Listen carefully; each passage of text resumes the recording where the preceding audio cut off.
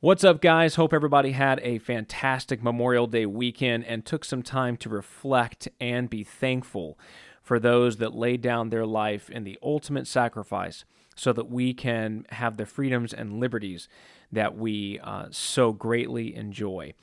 In today's episode, we are going to be tackling some very difficult questions, some things that a lot of churches and Christians don't ever get a chance to look at or talk about, and yet it's a very real thing, especially in our society today. One of those questions is, what if I told you I no longer believe in God? Hey guys, and welcome to another exciting episode of Your Life, God's Word. Thanks for joining this time of relevant conversation and scriptural application, where we apply God's Word to the most important areas of life: God, family, and community. We pray this broadcast inspires, encourages, challenges, and blesses you in every way. So without further ado, let's dive right in to this week's episode. So before we get started here, just the quick reminders, right? Follow us, twitter.com, facebook.com, Instagram, and definitely check out our YouTube channel. All of these, you can find us, Bread Breakers, in most iterations. Just search for that. Also, the website, breadbreakers.com. Do not forget to go there. Lots of great information. So we like staying in contact with folks. Podcast at breadbreakers.com is the place to go if you have any questions or would like to suggest topics and things of that nature. Again, podcast at breadbreakers.com. So last year in August timeframe, I preached a message entitled "When Faith is Shipwrecked," and at that time, a couple of folks had been kind of recent in the news, and Marty Sampson was one of them, and Joshua Harris, and both of them had, they'd come out and said, they were struggling with their belief in God, or didn't believe, the Christian faith any longer, this kind of thing. And I talked at length about that. You can go check that out. We have that, I think, on the YouTube channel. And again, we find in the news recently that John Steingard. Now, if you don't know who that is, he is kind of the leader of the band Hawk Nelson, and they are a Christian Christian rock band. I mean, he's a lead singer. I mean, again, I'm not sure how they look at it as like who's the leader of this band, but anyway, lead singer, Christian rock band Hawk Nelson, right, came out on Instagram and basically said, "I don't believe in God anymore." And what I want to do is I want to go through his post and just kind of like read through it and listen to the heart of this person who is definitely struggling with some things and has some legitimate questions and all of this, but it really falls in line with the teaching that I did in reference to Josh Harris and Marty Sampson. Here's just a quick assessment of some of the things that I believe play into this whole scenario. I'm going to go through a couple of these things, and then we'll dive into the post itself, and then we'll actually talk about some recent questions I've gotten from people here at the church. But first, let's talk a little bit my overall assessment of what is driving some of this. Now, I mean, if there's interest, I certainly can go through more of these in depth, more detail. If people out there are actually interested, but each of these is a topic in and of itself, okay? But the first one is materialism. I really think the strong push for materialism in this country and in Western culture more broadly leads to a lot of what's happening here. It leads to a lot of what's happening here.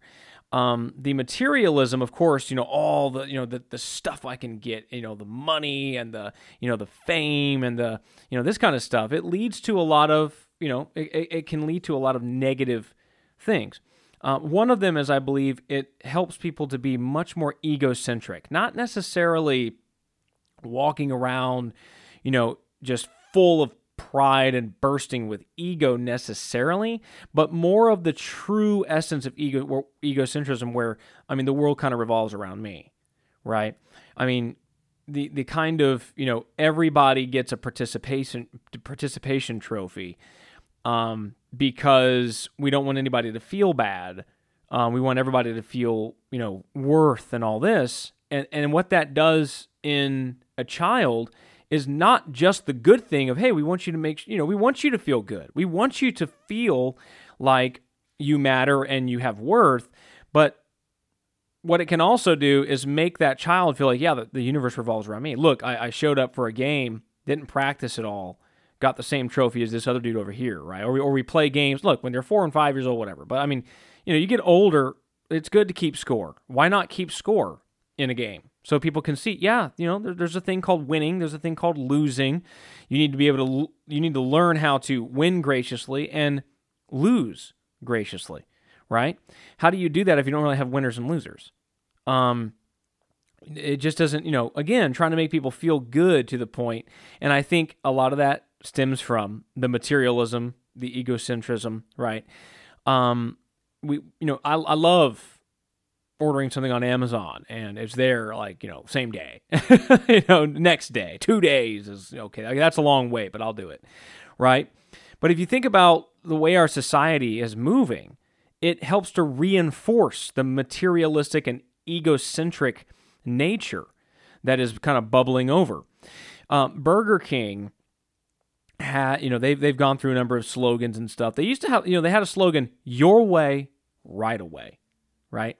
Or have it your way. And I think they went to one that was, be your way. Be your you, right? Be the best you can be. What about striving for some ideal that maybe that's not you, but that really is how you should want to be, right? No. And this gets to the third thing. You got materialism, egocentrism, relativism, right? Your truth, my truth. Your truth is for you, and that be the most authentic you that you can be. What if somebody's an authentic murderer? Do you want them to be the most authentic them? No. You want them to live up to a different ideal, right? We can all get behind that, but what if that goes to more than just things like crime, okay? This stuff all leads to, other things like pathetic churches, right? Churches that, what do? Instead of glorifying God and making things about God, and we need to, God is a loving Father. God has shown us, right, the love of what a family should be, the love of what the church should be, and all of this. Yes. But don't forget, Jesus, who was the very picture of love, fashioned a whip, kicked over tables. Don't forget, Jesus, who was the picture of love, also pointed his finger at people that he just forgave and said, now go and quit your sinning, right? Meaning, I know you're a sinner. You have sinned. Don't deny it, right? And go and quit. He pointed his finger at people and said, "You're religious. Your religion and your man-made traditions. They're disgusting to me." This is Jesus, the picture of love. Said half the stuff he said. If we said it, we'd be mean bullies. Okay. And so you have pathetic churches that do nothing but gather people together under the banner of materialism, egocentrism, and relativism, right? It's all about you. Oh, you want to go to this church down the road simply because they have a better kids club? That's ridiculous. Have a kids club, that's great, but shouldn't the number one thing be if it's authentic worship there? Be if truth is actually preached? Does the Spirit actually move? Is God anywhere in the building? But you have pathetic churches who hide from truth, don't call out sin, don't deal with real issues, don't speak relevantly. And I don't mean relevant like, hey, hipster, never really talk about stuff, but just be relevant. Right? I don't mean like, drop words like Amazon and your, or the latest, check him out. Isn't he cool? He used a Game of Thrones reference or something. I'm not talking about that. Okay, I'm not, weaving in some pop culture. Oh, he's cool. That's not what I mean. What I mean is deal with things for real, like the issue of fatherless homes, the issue single parenthood. These are real issues that we don't just need to, quote a Bible verse and move on and, talk ethereal and way up here in the ideal realm and never where people actually are. Churches need to get their hands dirty in the trenches, working with people, loving people, and dealing with, big questions. Somebody has a question about God. Somebody has a question about whether the Bible is actually accurate. Somebody has a question about, the churches should deal with this stuff. They should not just, quote a Bible verse and shut up and quit questioning God. You don't find that in the Scripture. You don't find that as an approach that God ever endorses. And so why do churches do this? Because, again, let's just get the biggest crowd we can. Let's make it a rock concert centered around Jesus instead of drugs, maybe, and have a pep talk, a little TED talk that uses the Bible instead of some, book of philosophy or something. And what it is, again, I've said this before, churches turn into nothing more than a concert plus a TED talk. Okay? That's all they become. It's like a gym membership. You pay your dues as the offering is passed, and we make sure everything is all about you, and you're comfortable here, and you love it here, and you come back next week. That's pathetic. And it feeds into the notion, okay, that it's A, all about me, and B, there's nothing actually real. Okay? And this also helps to cause things like scientism to arrive. So here are the things that I'm looking at. Materialism, egocentrism, relativism, scientism, and pathetic churches. If I had an ism on that, I would have thrown that in there, but I couldn't think of an ism that really drew out the pathetic churches that I wanted to mention. And what's scientism, right? There's nothing wrong with science. Science is amazing. Science is powerful. Science is just rock solid. Science is from God. Science is not denigrated in the Bible. Rather, false science is. The Bible talks about things that are called science, but they really are not. But there is nothing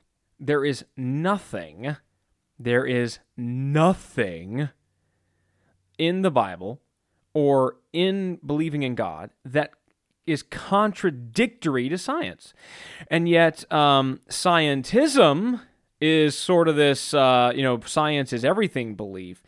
And that is dangerous because science does not hold the answer to everything. It holds lots of answers, but not the answer to everything. But many of these guys that get out and really are propagators of this way of thinking, you can hear the church hurt coming out of them. Most of the time, you can hear, they're not out there railing against lots of other false ideas and false notions, but they will rail against God, and specifically the Christian God. Many of these guys will absolutely go to bat against Christianity, but you don't hear them out there, really railing against Islam. Some of them might, but certainly not nearly as much. What's the deal with that? Because again, it's a certain culture and a certain background that a lot of these guys have. And I feel terrible for it. Again, under the heading of pathetic churches, right? People are raised up. They've got great minds. They've got, and churches, instead of cultivating that and loving them and showing them, the right way, just kind of beat the Bible into them. Do as I say. Maybe, some of these folks were, who knows, molested as kids by a priest or, by a pastor or somebody that was supposed to, there's all kinds of things. I know people that are church hurt. I've personally had experiences in my life where people that were supposed to be goods, people who are supposed to be in leadership in God, turned out to be vile and wicked in their behavior. But I didn't ascribe that to God. I ascribed that to their men. They've obviously gone away from God and they're wicked, but that's always been the case. And so here we go. We are going to dive into John Steingard. And again, materialism, egocentrism, relativism, scientism, pathetic churches. Listen to this listen to his plea. Listen to what he's saying, this Instagram post. This is not a post I ever thought I would write, but now I feel like I really need to. I've agonized over whether to say this publicly, and if so, how to do it. But I now feel that it's less important how I do it and more important that I do it. So here goes. After growing up in a Christian home, being a pastor's kid, playing and singing in a Christian band, and having the word Christian in front of most of the things in my life, I'm now finding that I no longer believe in God. I no longer believe in God. The last few words of that sentence were hard to write. I still find myself wanting to soften that statement by wording it differently or less specifically, but it wouldn't be as true. So, first set of commentary here, okay? This person grew up in a pastor's home and grew up knowing, what it is to be and he has Christian, in quotes, the word Christian in front of most of the things in my life, right? His idea of Christianity stemmed from his experience. So you can see already some of that be your authentic you stuff kind of starting to come out, right? It's so important that I come out and do this, publicly and come out and again, we'll see a lot of this stuff come out, but you see here, right, that he struggled with this. And he says agonized over this and is coming from a Christian background. Not only throwing Christianity out the door, but God in general. So I don't believe in God at all. So gone from Christianity specifically to atheism. On we go. The process of getting to that sentence has been several years in the making. It didn't happen overnight, or all of a sudden. It's been more like pulling on the threads of a sweater and one day discovering that there is no more sweater left. I have been terrified, to be honest, about this publicly for quite some time because of all that I thought I would lose. I'm still scared, but I'm writing about this now for a few reasons. Firstly, I simply can no longer avoid it. Processing this quietly felt right when I simply had doubts, but once they solidified into a genuine point of view, it began to feel dishonest not to talk about it. Okay? So, in talking about it, right, if you think about this, right, this has been festering. But he's been holding it in. And then when it's time to talk about it, it's not, hey, I have these serious questions. I had some serious doubt. Let's go to some people and ask these serious questions, get some answers, ponder it, think about it. No, it goes from not talking about it at all, just letting it fester, to now I'm coming out, but I'm coming out as an atheist. Interesting. So here on we go. Secondly, I've had private conversations with trusted friends about my doubts and discovered to my absolute shock that they are shared by nearly every close friend my age who also grew up in the church. I'm stunned by the number of people in visible positions within Christian circles that feel the same way as I do. Like me, they fear losing everything if they're open about it.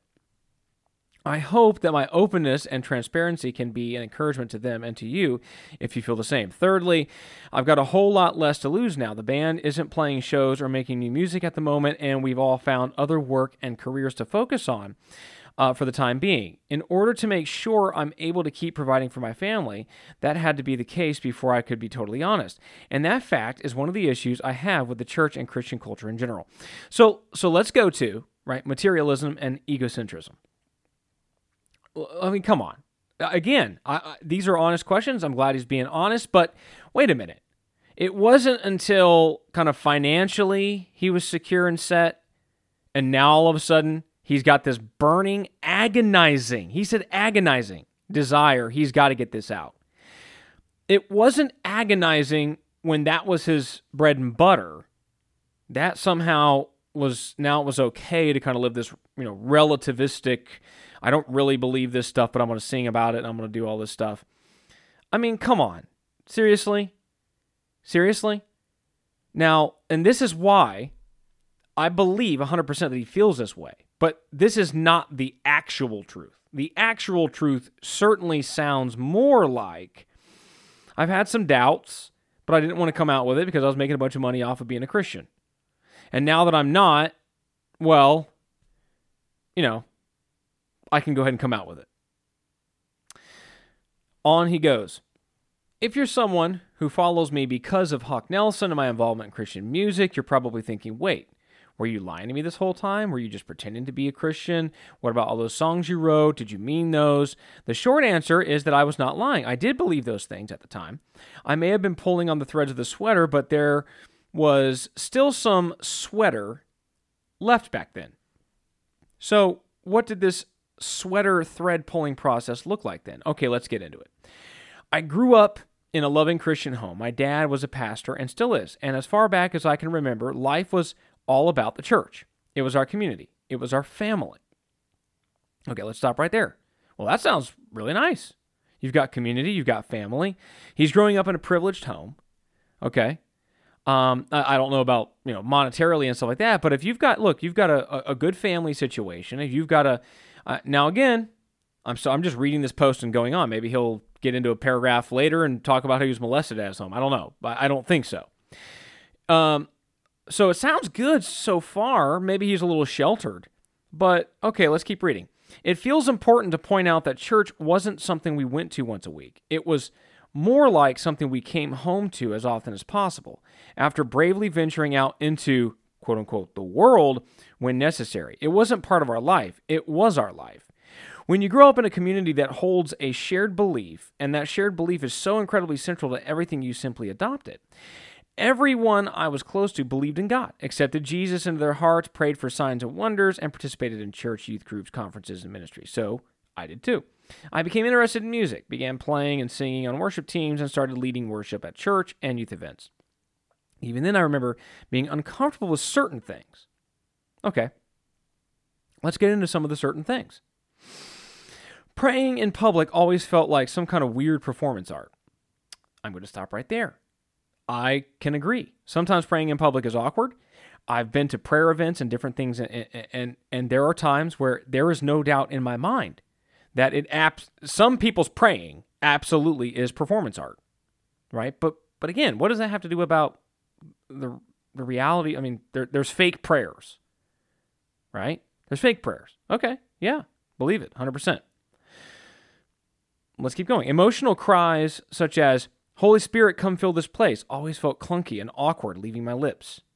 A youth conference I attended encouraged every teen to sign a pledge that they would date Jesus for a year. It felt manipulative and unsettling to me, so I didn't sign it. Okay, that's great. You didn't sign it. They asked you to pledge to, date Jesus for a year and not think about boys, girls, whatever. Okay. But again, right? There's no manipulation elsewhere, only in the church. I mean, let's Holy Spirit come in this place, whatever it was, right? Just felt clunky and awkward. So don't say it. I mean, let's keep going. I figured I was overthinking all these things. Yes, I would agree. This was the beginning of my doubt, and I began to develop the reflex to simply push it down and soldier on. After all, everyone I knew and loved believed in God, Jesus, and the Bible, so I felt it must be true. So again, see what he's saying here? You felt clunky and awkward saying, "Holy Spirit, fill this place," or praying in public, and so that made you doubt the Bible and God? That doesn't even follow. That is a non sequitur. Okay, that means it does not follow. Okay? Again, this is the beginning of, but again, like I said about weak churches or churches that don't foster an atmosphere of ask questions, and I'll talk about that at the end here. Ask questions. What you should have a place where you can be comfortable asking questions. Oh, everybody I know believed in God. So doesn't mean you can't ask a question, does it? Okay, so here we go. At the age of 20, I joined Hawk Nelson and began touring with the band. It was a blast. Our music wasn't overly Christian, but as time went on, we became more outspoken about our faith and our music. To be fair, I was one of the loudest voices pushing for that shift because I believed it would lead to more success in the Christian music world. Okay, let's stop right there. He's already said that basically the only reason he's coming out right now is that financially it's okay for him to do so.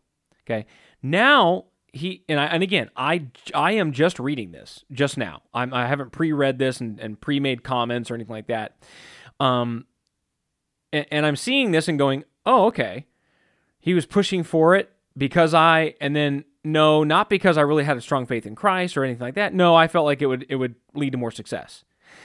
So at this point in the post, I'm going to say that his relationship wasn't really with Christ. He never really actually was a quote-unquote Christian, okay? This is the problem with a lot of pathetic churches. They don't train people to be in relationship with Jesus. They train them to be quote-unquote Christians. There is no quote-unquote, okay? In the Bible, when they were called Christians, it was because they were in strong relationship with Jesus Christ and they emanated Christ in their behavior, in their beliefs. It wasn't because I grew up in a quote-unquote Christian home and went to a quote-unquote Christian church. So let's go on. When I became the lead singer and main songwriter in 2012, this shift was fully realized. We went from singing songs like Bring 'Em Out to songs like Drops in the Ocean. Google the lyrics. The difference is not subtle. Even through this shift, there were still many things about Christian culture that made me uncomfortable. In fact, the list was growing. There were things that just didn't make sense to me. Okay, let's find out what they are.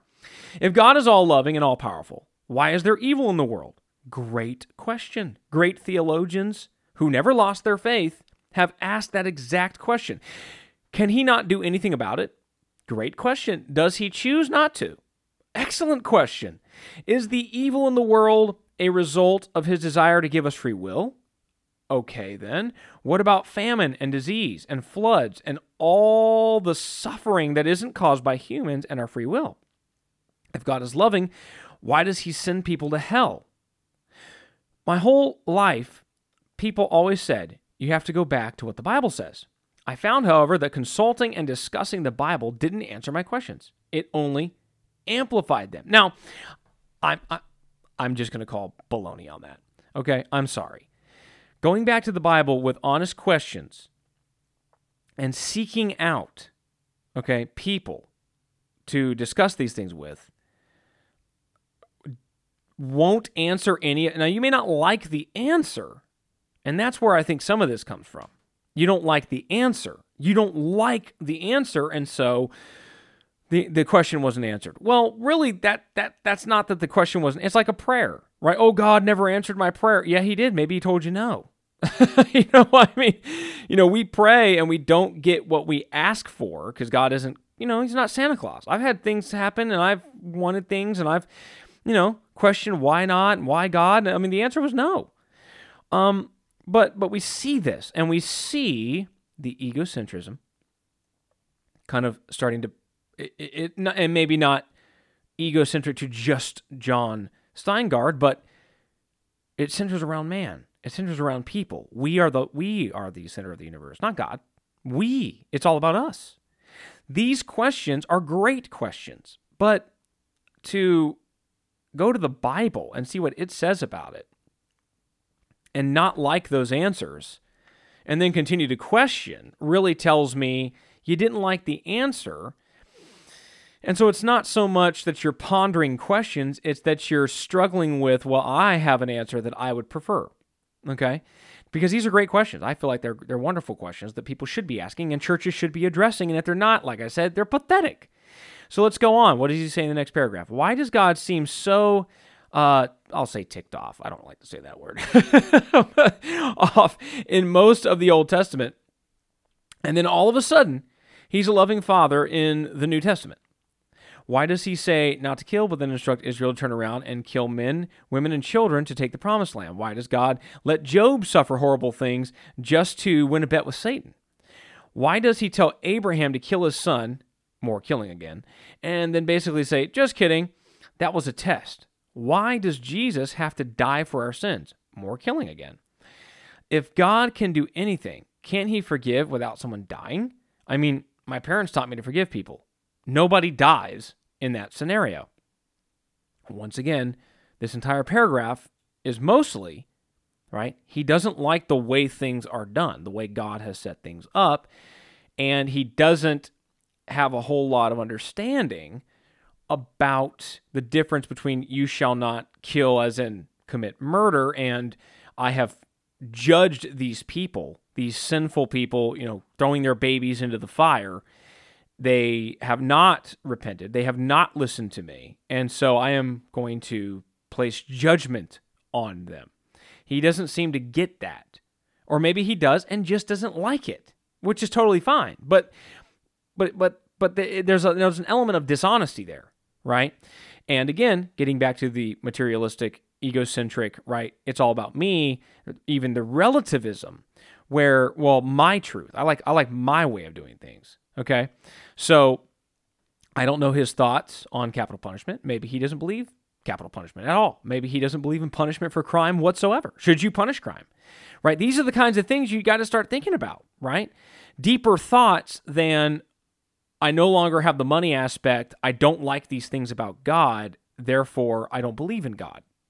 It needs to go deeper than that. It has to go deeper than that. He goes on, I was raised to believe that the Bible was the perfect Word of God. Sure, it was written by human beings, but those people were divinely inspired, and we can consider the words they wrote to be the Word of God. I began to have questions and doubts about that. Totally fine. I've had questions and doubts about that. Haven't you? I mean, haven't most people? He goes on, it seemed like there were a lot of contradictions in the Bible that didn't make sense.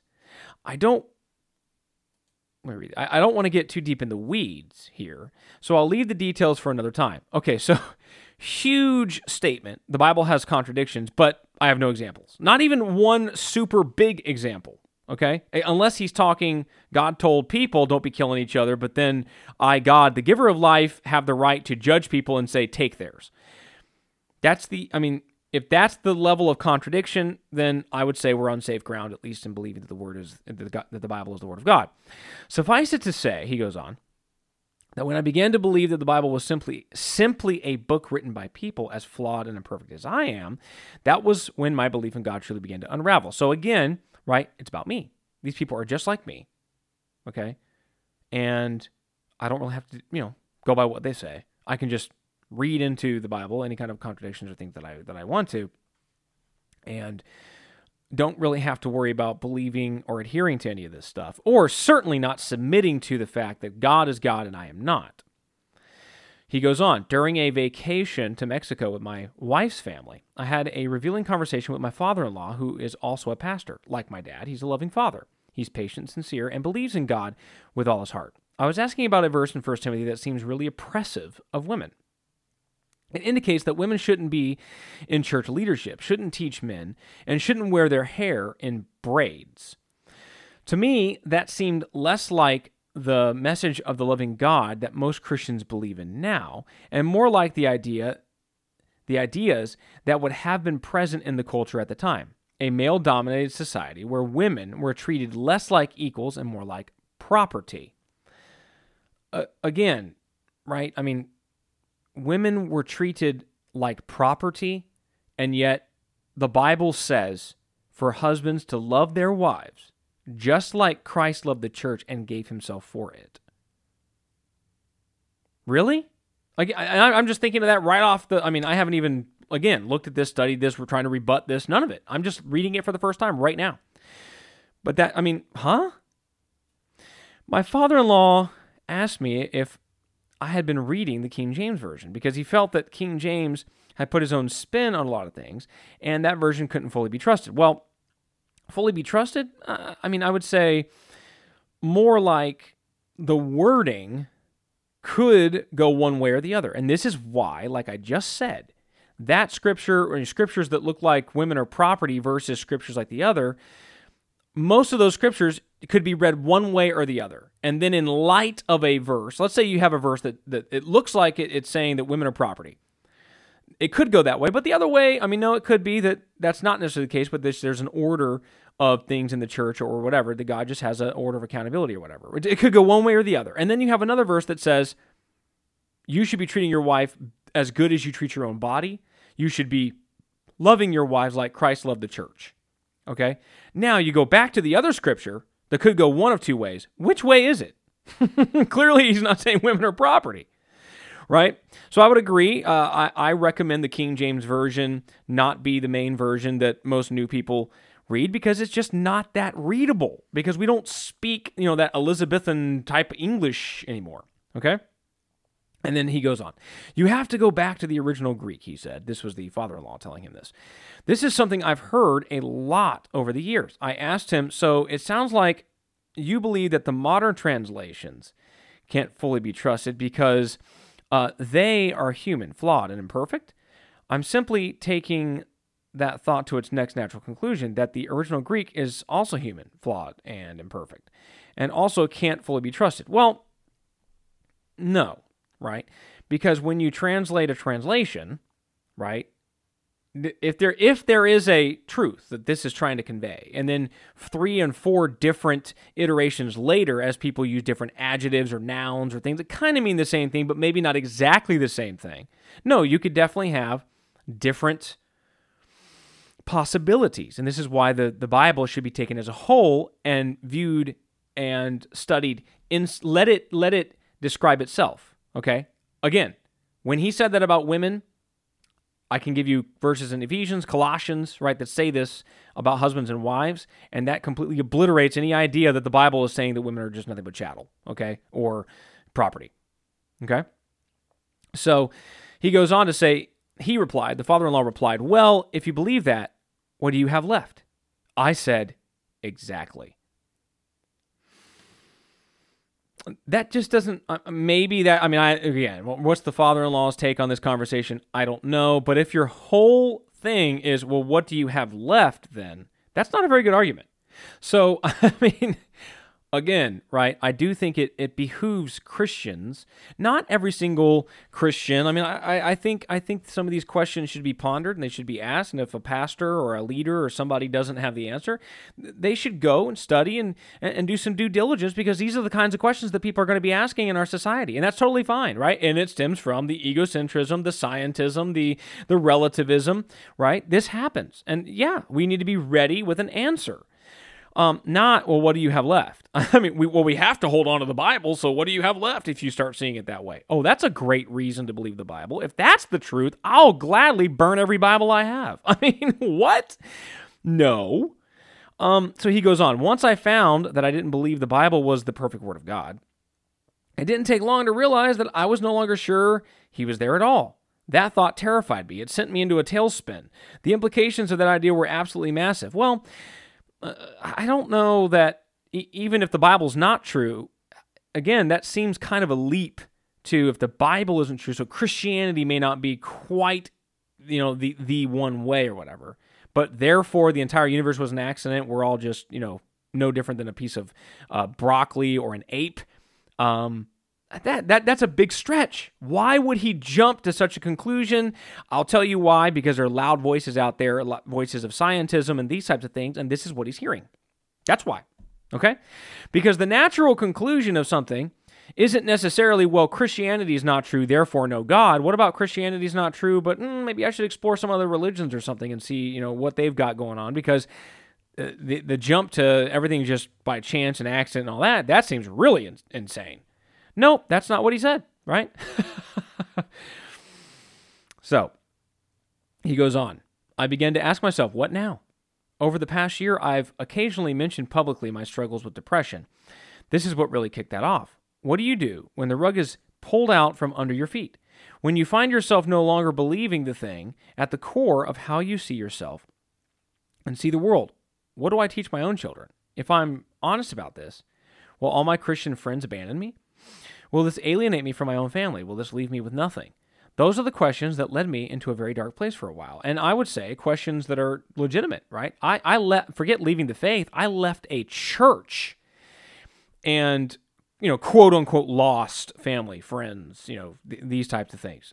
Believing pretty much the exact same thing they do, just not sitting my behind on the same chair across the way as them.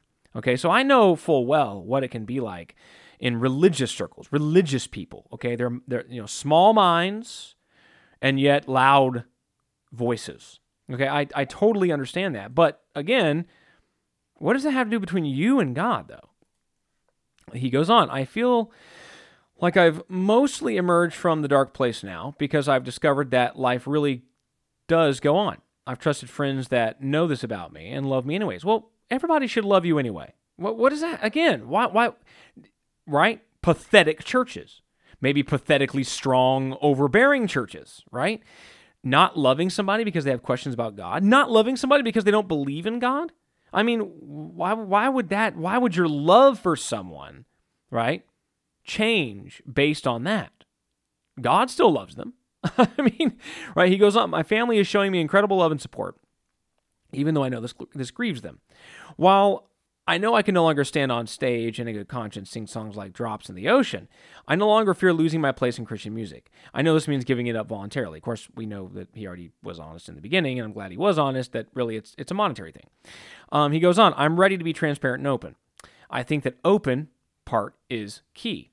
I'm open to the idea that God is there. I'd prefer it if he was. I suspect if he is there, he is very different than what I was taught. I know my parents pray that God reveals himself to me. If he's there, I hope he does. Now, I would say probably. He probably is very, very different than what you were taught. Okay, just because you grew up in church doesn't mean you grew up in a church that teaches the truth. Just because they have some truth doesn't mean they have enough truth to get you through this kind of thing. Okay? So totally there, totally get it, totally, with you on that. Doesn't sound like he's, quite an atheist, though. More agnostic, maybe. Because if he's open to the idea of God, he's just kind of, questioning his Christianity and his Christian beliefs. Then, okay, that makes sense. And then he says, until then, I feel like the best thing I can do is be honest. Stepping away from belief in God has felt like a loss in some ways, but it's felt like freedom in others. Well, let me just say this, okay? If you have restraints on your life and constraints on your life because of your belief in God, and then you stop believing in God, you are going to have freedom. But is it good freedom, right? Is it the good kind of freedom? So then he goes on, Jess and I both always had this sense that we weren't doing enough of the things we were supposed to do as Christians. We didn't enjoy going to church. We didn't enjoy reading the Bible. We didn't enjoy praying. We didn't enjoy worship. It felt like an obligation, and our lack of enthusiasm about those things always made us feel like something was wrong with us. Now, two things on this. One, worship is an act of, outward sacrifice that we do, right? Worship, is it Romans 12, talks about, your bodies as a living sacrifice, right? Holy and acceptable to God. This is your reasonable act of worship. Worship isn't necessarily supposed to be fun for you. The other things, right? Again, getting back to the egocentrism, getting back to the relativism. It's about meism, right? That's kind of the point. And again, pathetic churches help to reiterate this point. It's all about you, right? We sing songs or lovey gushy, and I'm fine with some of these songs, but not if the message starts to become it's all about me, it's all about me, it's all about me. God did everything, just about me, about me, about me, and that's exactly what happens in many of these churches, pathetic churches. And I think they need to wake up and realize what they're doing to people.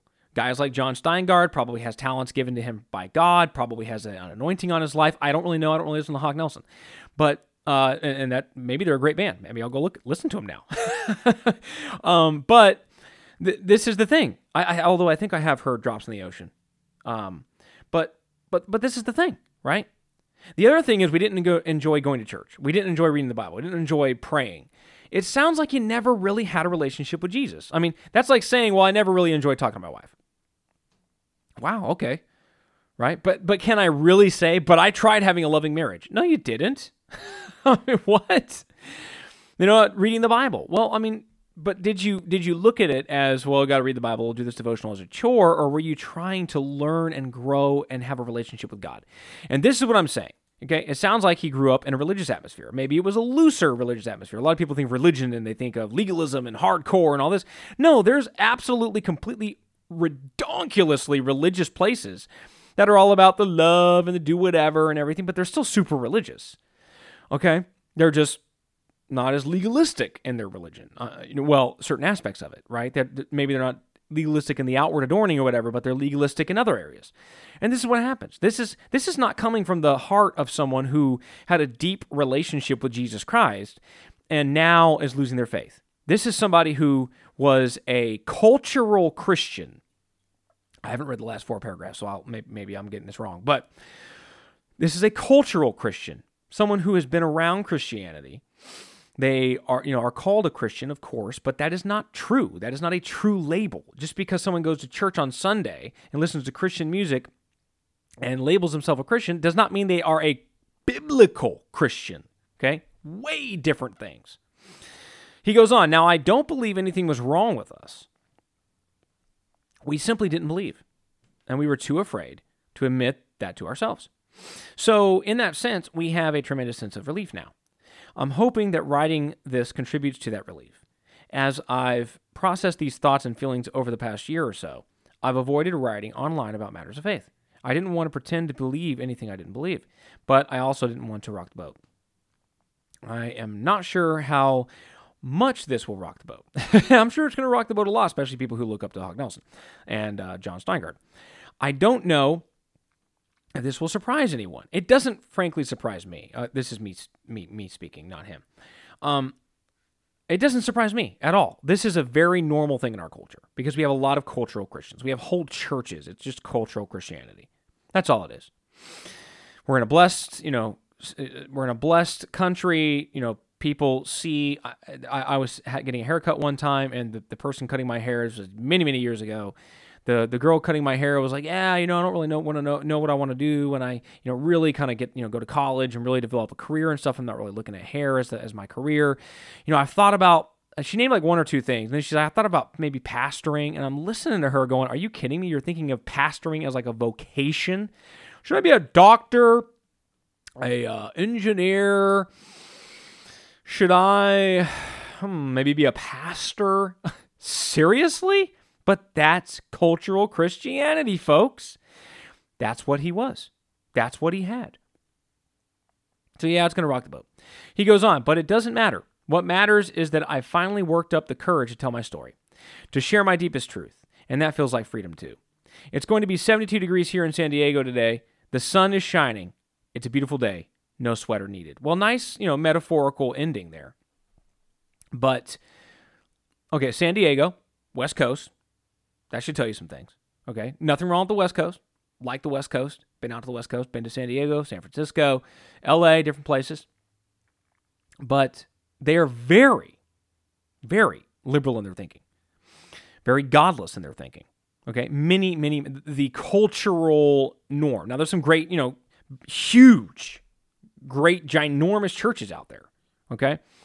Isn't Saddleback Church in California? I don't know a lot about Christian churches all over the globe necessarily, but because I don't follow a lot of these pop culture churches and stuff because a lot of this is not I named Saddleback, but I'm not saying they're in this boat, okay? But I am saying that a lot of these churches, they're just cultural Christianity. They're businesses that are run on the engine of Bible, church, Jesus, Christianity, but they're nothing more than a business. And they're doing nothing more than trying to get membership, get money, get popularity, grow. And this is what happens right here. You have people like John Steingard, who I'm sure is sincere and honest, that never developed a relationship with God, grew up in a pastor's home, and does not sound like I'm only going by what he posted, but I see nothing in here about the sacrifice that we have to die to ourselves. Where's that at? Where's that at? Die to sin. This is nowhere in here. And this last couple of paragraphs, I don't know if this will surprise anyone. What matters is I've worked up the courage to tell my story, share my deepest truth, and that feels like freedom. Well, does that not sound like what I said at the beginning? Egocentrism, materialism, relativism, right? I'm telling you, I'm hitting the nail on the head. There's probably more things that go into this, but these are huge cultural components mixed with a decrepit, languid, pathetic, dying church, and you get probably an awesome guy that could be doing incredible things for Jesus Christ if he just had a relationship with Jesus, just had a support system around him to ask tough questions and get real answers. You know, I just, my heart goes out to John Steingard. It really does. As in my message from, last year, Josh Harris, Marty Sampson, similar stories. My heart just breaks for these guys. I mean, just because this is where so many people are. And it is a function of all these cultural things. Yes, the world, the spirit of the age and all this, but mixed with a broken church. A church that is not a church. You put a cross and quote a Bible verse, and a business now becomes a church, right? When all they offer is a TED Talk plus a rock concert. I mean, that just, what a disservice. And this, again, I'm not placing any judgment on, the pastor who's a parent and all this stuff. No, I'm just, for all I know, that person doesn't know any better. I know people caught up in religion, they don't know any better. That's the system that they know. And it's not a total excuse, but it also is me understanding where they are, what's going on. Now, I'm here to tell you that recently I had a guy come to me with what he said were dark questions. He was almost ashamed, but I feel so honored. I feel so wonderful that as the pastor of the church, this person has, the comfort level to come to me and tell me that he has these questions. His first question was about free will, free choice, big question. He mentions it. I think Marty Sampson maybe mentioned it. And, it had to do with he didn't choose to be born and these things. We talked through that and talked about it. And then he morphed into another question he called a dark question, a dark place that these were coming from. Why is a loving God, create hell, bad things?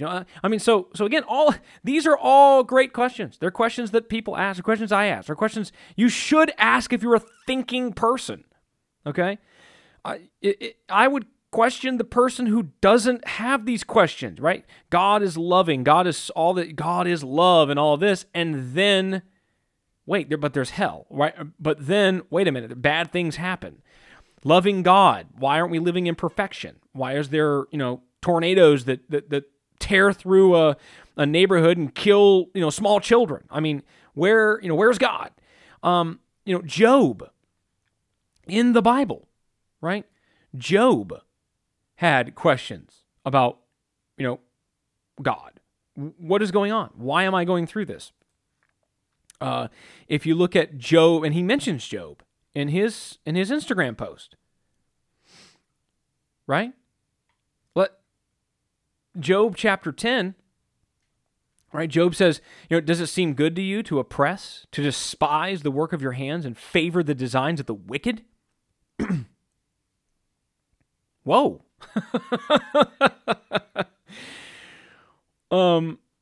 What? Whoa. What are you saying to God? But this is normal. He was going through the worst trial of his life. The Bible lets us know.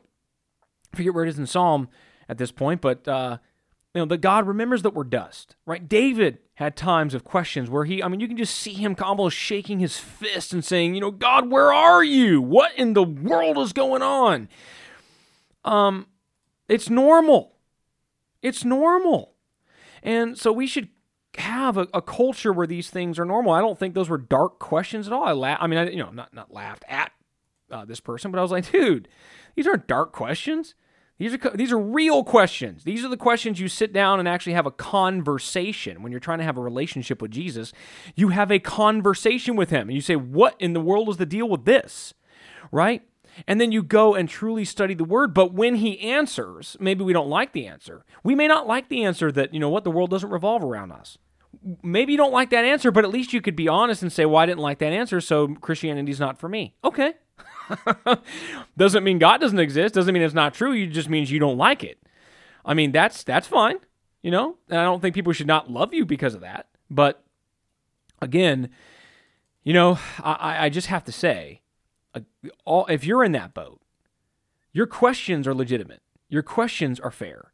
Your questions should be asked. And I pray that you have someone to ask them to. And if you don't, podcast@breadbreakers.com. Feel free to reach out to us. I may not know you, but your questions are legitimate. And truth should not be afraid of being challenged. Because at the end of the day, truth will stand. And I pray right now for John Steingard and his family. Because what is he going to teach his family? What is he going to teach his kids? What bedrock is he going to go to? Oh, you shouldn't steal. Why? Well, it's just not, kind of not good societally. Well, what if it's good for me and my family? You shouldn't kill. Well, what if it, benefits me to, kill that guy over there? If I'm just an animal, animals do it all the time. Well, okay, what are you going to say? What are you going to say? A thinking person can easily take that to extremes that nobody wants to think about, but that it is true. It is true. Survival of the fittest, right? Oh no, but not if we. Why? These are the things that people don't want to deal with. But there's no God, right? If there's no God, well, everything's permissible, right?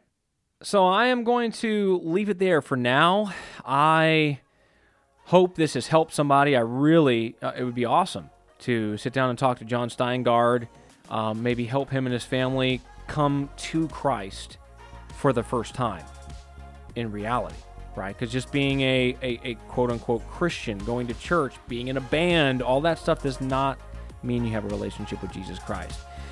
And that is the ultimate place that Christianity should lead you. And I pray that you listening to this, you are strengthened in your walk with Christ. If you have questions, again, they are legitimate, they can be asked, and keep asking them. But develop a relationship with Jesus Christ. I can assure you God is real, Jesus is Lord and King, and Bread Breakers is here for you to help lead you to the mighty God in Christ. Love you guys, God bless you, and we will catch you on the next podcast.